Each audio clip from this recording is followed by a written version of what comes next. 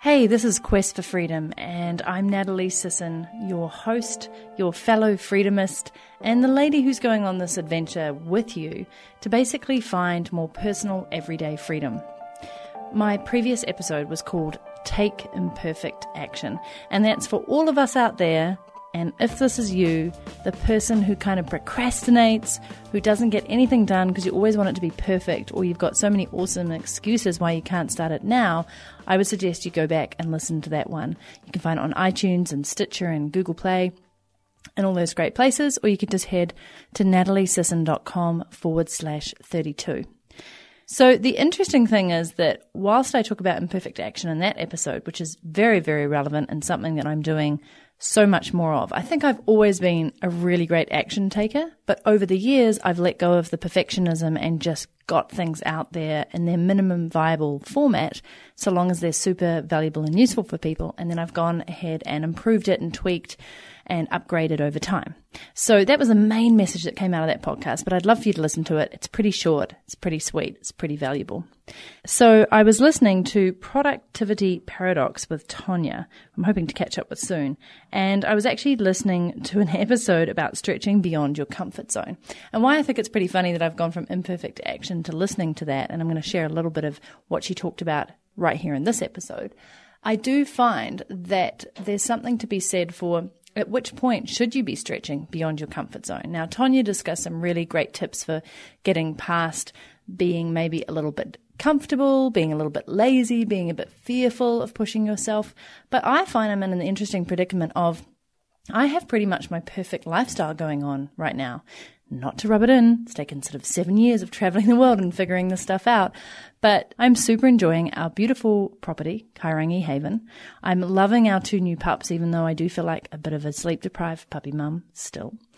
And I just love being on nature's doorstep and surrounded by nature, and in this place where I feel fully able to be mindful, present, relaxed, and just going with the flow. And I would far prefer to spend my time gardening sometimes than, for example, focusing on marketing. And so I find myself in this interesting crux of what happens when you feel like you've kind of got it all, and how do you stretch beyond that? Isn't that an interesting thing? So whilst I don't feel I have, absolutely all, but happiness is being happy with what you currently have. And I'm really happy with what I currently have. And so I don't feel this huge desire to stretch or push for more. But then something internally, something inside me keeps coming back to, but you can do more. You can help more people. You can make more of an impact. And that is the thing ultimately that I need to sort of tap into, that's deep down in my soul, in my heart, in my gut. And I need to work on pulling that out and stretching for more. Even though I've found this really lovely, financially free place and this beautiful lifestyle freedom that I'm thoroughly enjoying. And I just wanted to put that to you today because I don't think people talk about this very often. You always hear stories about people struggling, how they got to where they got because they were really driven by some deep desire to either lose massive amounts of weight or to get out of poverty. And there's stories that come behind these amazing transformations in people.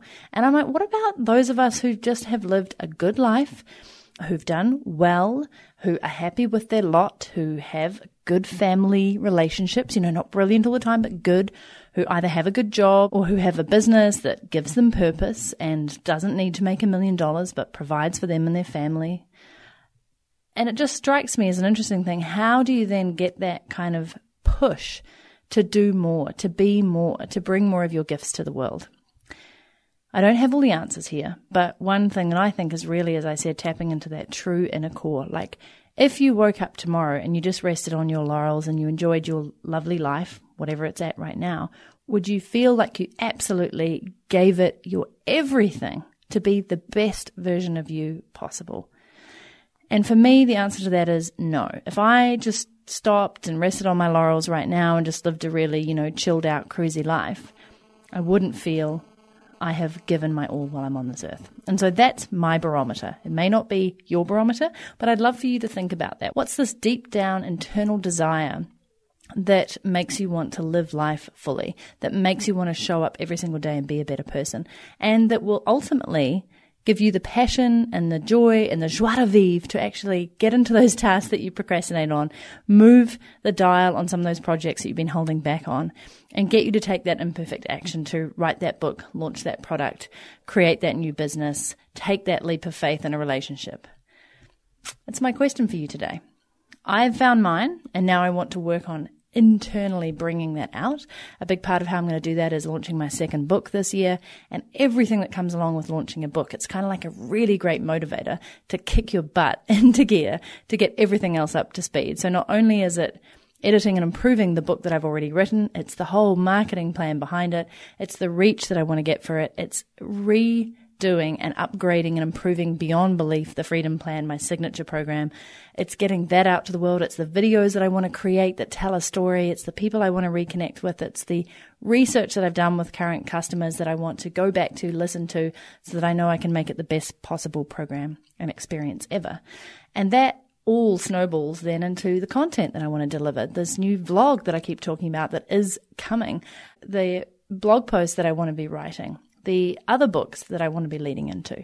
So you can see how just that one decision that I made to get that book out this year and then actually have a publisher pick it up and say, yep, we're going to go with it, has created this ripple effect for kind of igniting my fire again to really let loose and give back with everything that I have to the world and to really make a dent in people's lives so that they can experience more everyday personal and professional freedom. Because that's what I'm here to do on the quest for freedom, and I'm here for you.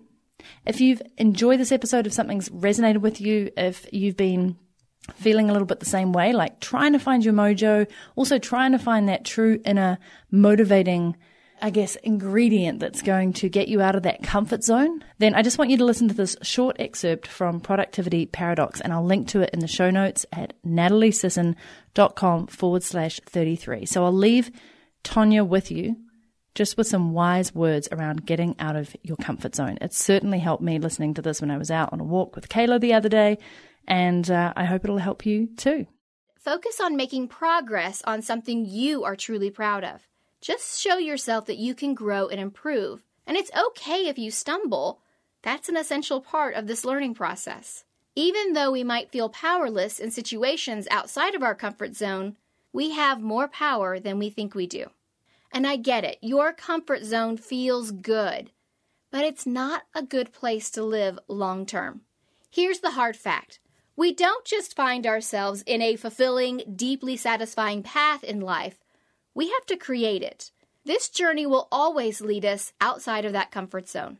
Your comfort zone feels comfortable, but it's a dangerous place to live because as much as we seem to enjoy comfort and routine, we're often happiest when we're challenged and making progress. And here's what I want you to know. Doubt is still present, even when you're on the right track. Fear is not a sign that you're doing the wrong thing. It can actually be a sign that you're on that right track. You're on the path you're supposed to be on. When you go into a situation and you expect that fear and doubt are going to show up and you prepare to tackle them, you'll be much better off than if you just listen to that fear and doubt.